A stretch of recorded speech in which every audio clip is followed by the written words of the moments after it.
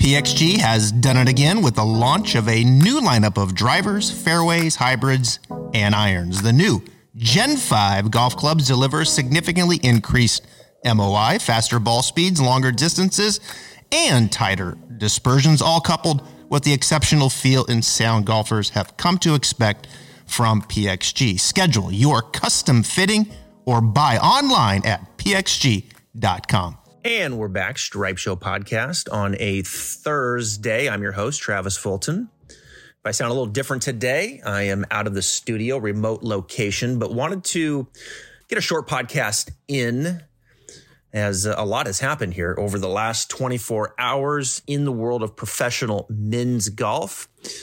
Big announcement yesterday per Eamon Lynch of Golf Week, also on Golf Channel. Great article that he put out about the changes that the PGA Tour announced regarding the designated events for 2024. And of course, this year, that's been kind of the new format, designated events or elevated events, where we get the top players in the field. This year, we're seeing full field events like we saw on the West Coast, like we're seeing this week at the Arnold Palmer Invitational, of course, next week at the Players Championship. But next year in 2024, there's going to be about 8 of these designated events that are going to be limited fields. And we're going to be looking at about 70 to 78 players, no cut, and certainly a very different model than what we've seen from years past. If you've listened to the podcast over the years, I've been critical of the PGA Tour in stating that I feel like there's just been way too many tournaments. You know, the old business model of the PGA Tour, 4 rounds, full field, with a cut, playing opportunities for everybody. I think very much kind of this equal approach to the top players, to maybe players that were down towards the 125 and beyond. Lots of playing opportunities. We're talking like 46, 47, 48 tournaments, somewhere in there throughout the season. And I just think when you add it all up, I just felt like the PGA Tour is becoming very watered down. And of course, Live Golf comes into the picture, and they go to this limited field, 48 players, no cut. And one of the things that I liked about that is that when you do have 48 players, and if you are a fan of that Live Golf and you show up to that, you know what you're paying for, right? You know that those players are going to be there. No different than going to a Chiefs game versus the Chargers. I mean, you know that Patrick Mahomes is going to be there. Justin Herbert is going to be there. So I think that does have some value, knowing what you're paying for and who is going to be there. Now you fast forward to where we are now, and now you've got the PGA Tour doing a similar thing, I think on the surface, of 70 to 78 players with no cut. Now, the one thing I will say is limited field, no cut on the PGA Tour has been around for a while. I mean, let's pump the brakes a little bit that Live completely created this format. We've had the World Golf Championships for many, many years. The Zozo Championship, the Tour Championship. So limited field, no cuts have been around a while. Now, Live certainly took that to, I think, another level with the spend that they have put forth in attracting, well, I shouldn't say attracting, paying for top name players to come over, like a Dustin Johnson, like a Cam Smith, Brooks Koepka, Bryson DeChambeau, and on down the list. They have done a good job with the budget that they've had of bringing those players over and make it a valid competitor in today's climate.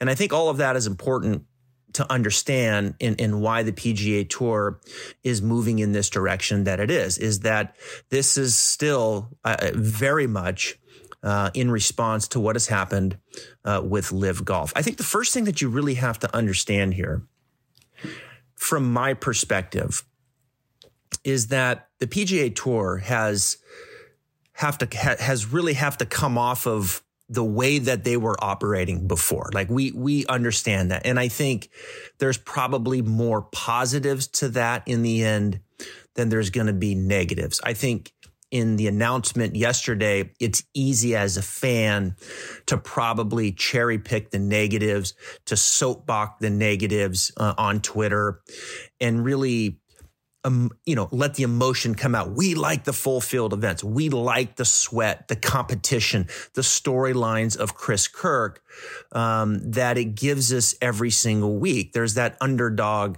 more so mentality that maybe a lesser name player can come up and make a run, like an Eric Cole, and challenge some of the bigger names, right? We may lose out on that. We are going to lose out on some of that.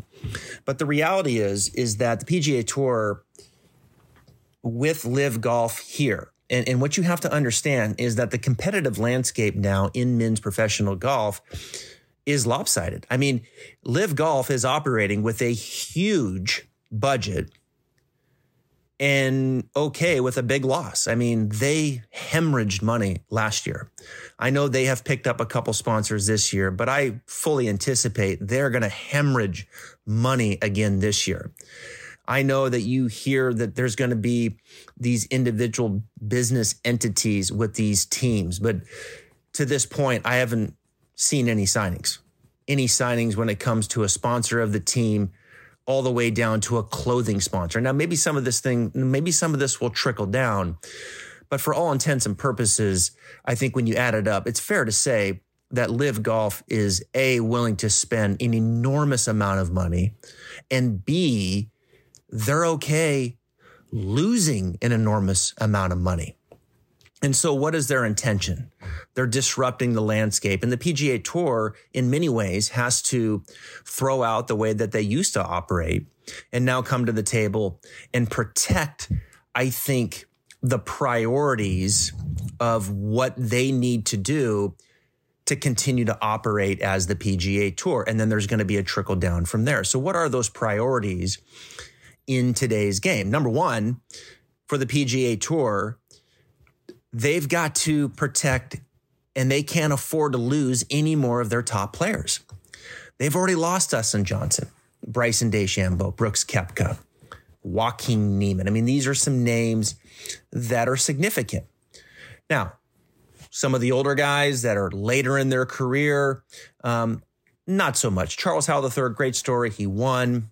It's awesome. I'm a big fan of Charles Howell III, but Charles Howell III is very replaceable. Ian Poulter, very replaceable. Lee Westwood, Henrik Stenson, Richard Bland. I mean, these names are very replaceable. For the most part, when you look at their roster, the Paul Caseys of the world, these guys are very replaceable. The ones that are not so much are your stars. The big name players. Dustin Johnson is a superstar.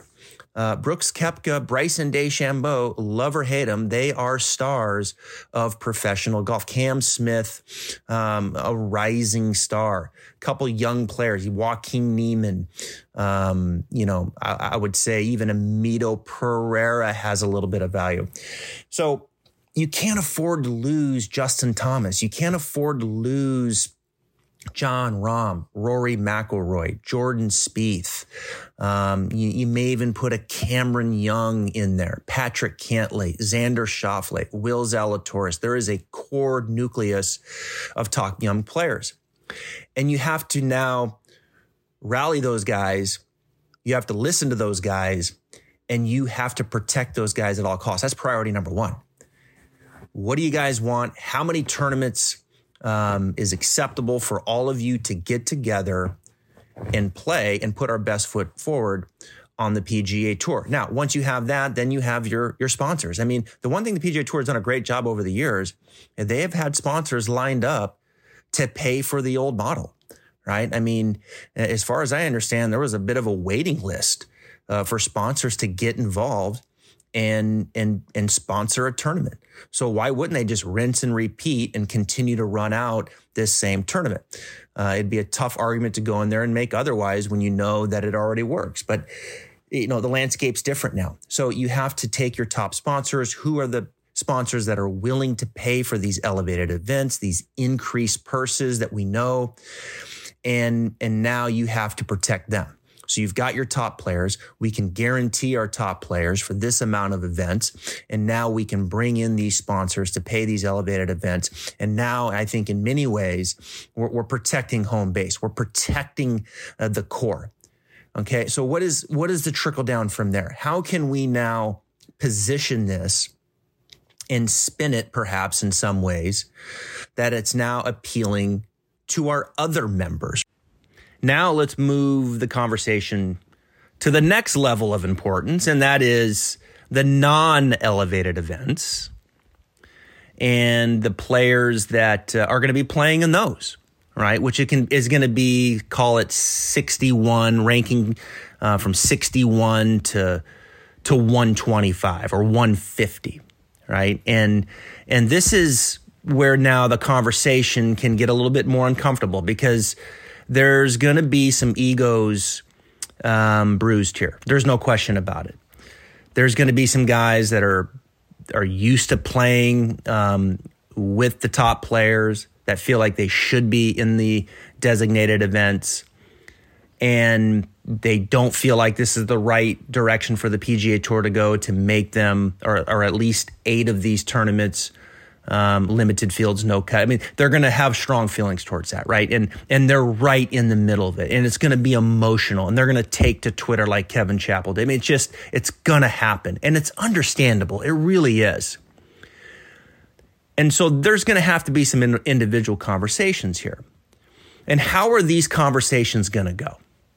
Right? I mean, if I'm sitting in the room and I'm Jay Monahan and I've got one of these players, Peter Malnati was on No Laying Up podcast, and it was really interesting to listen to his perspective about being one of these players that is now perhaps more motivated to try to get into these designated events. He's not one of the stars. He's trying to get there. He's just not there yet.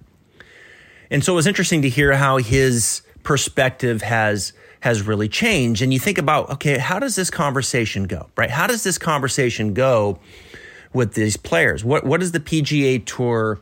What's their position? How do they spin it? And I think the first thing is that they're going to look at these players and say, look, number one, you can play your way into the designated events. You can be a star. You can play for the biggest purses. Here's how you play your way in. Right? So there is a qualification to play your way in to these elevated events. Now, the limited field, no cut sounds familiar to everyone, right? And they're like, oh, that was Liv's idea. They're just copying Liv. Okay, on the surface, that sounds familiar. But what I just said to you is not familiar to Liv. And that is, here's how you qualify. Here's the competitive landscape and how you qualify into playing in a designated event, limited field, no cut. That's the fundamental difference. And in my eyes and in my mind, it's a big difference. It really is. They're not cherry picked because we like you. Here's a lot of money. And now you're one of the 48. There is no way to qualify into that or play into that. There is on the PGA Tour. Big fundamental difference. So number one, you can play your way into it. Play better golf. Be a better player. Get motivated and get yourself into that. Number two is that when you're playing in these non-elevated events, that there's not going to be a big contingency of the top players. And you're playing for the same purses that you're used to. So you have a better chance in theory because you don't have Jon Rahm, Scottie Scheffler, Rory McIlroy, Justin Thomas, Xander Schauffele, Patrick Cantlay, Will Zalatoris in every one of your tournaments. They're not all here. So you have a better chance to win and make more money over a course of a year. Now, I do think you're going to have a few. And I think when you kind of spin it now to the conversation of how Jay Monahan is having it with non-affiliated sponsors, are like, look, we're still going to have a few of the top players here. They got to play in, I think, 3 non-elevated events. And I hope that continues. And they're going to want to play in some non-elevated events. And so they're still going to have a few of those. I just saw a couple of the big names enroll in Valspar. So we're still going to have a few of those. And in addition to that, the bulk of the field is not going to be as depleted now because of the limited field of the designated events. So now you have that core of from 61 or even 51 to 125 in the bulk of these fields. It's not going to get depleted down so much to the bottom if you had full field events or full fields in the designated events. I know it's a little bit, it's kind of it can be a bit of a tongue twister, and I hope I'm articulating this well enough for you. But if you did have full field in the designated events, one of the downsides is in the non-elevated events for those sponsors is that field can get depleted pretty quickly at the bottom. And so limiting the field in designated events makes more of that middle class, that middle core, well-seasoned, for the most part, PGA Tour players, PGA Tour winners, up-and-coming rookies. Like you're just gonna have a stronger field all the way down to the bottom. So I think that's something that the PGA Tour can very much position themselves with as they're talking to these sponsors, in addition to some of the top players playing, and in addition to the conversations that they're going to be having with these players and how they can make more money and how they can work themselves into playing into these designated events. So there is a position to stand on there, and I think sell and I think kind of rally behind, and I'm okay with that. It makes complete sense to me because I like the idea of leading with your top players and taking care of your top players. I like that. To me, that's putting your best foot forward as a brand. To me, that helps solve what I thought was getting very watered down as I thought with the old model. The downside of that, and what people are going to hold on to, and there's some valid points here, is that you just miss out on some of the full field events, and it's only 8 of them, but you miss out on the overall competition and the sweat and the storylines and the underdog mentality. Not all designated events, though, are going to be no cut. There's still going to be some tournaments that are going to have a cut. We're talking about 8 events here. So you're going to miss out on some of that. I get it. The model, you could say, in the past wasn't well received in the World Golf Championships.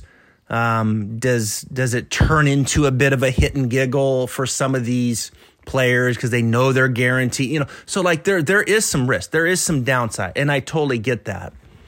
But as I've taken a step back and you take all this into consideration, I think there's more pros than cons. I really do. I think there's more pros than cons. And I'll finish with this. When you look at the positioning of the PGA Tour and kind of where it is relative to Live Golf, I have really given Live Golf, I've tried to go into an open mind and just really understand what I'm watching and what I'm being sold and what it's all about. And I got to tell you, the first event last weekend was just bizarre to me. I mean, it really, for me as a core fan, was a disappointment.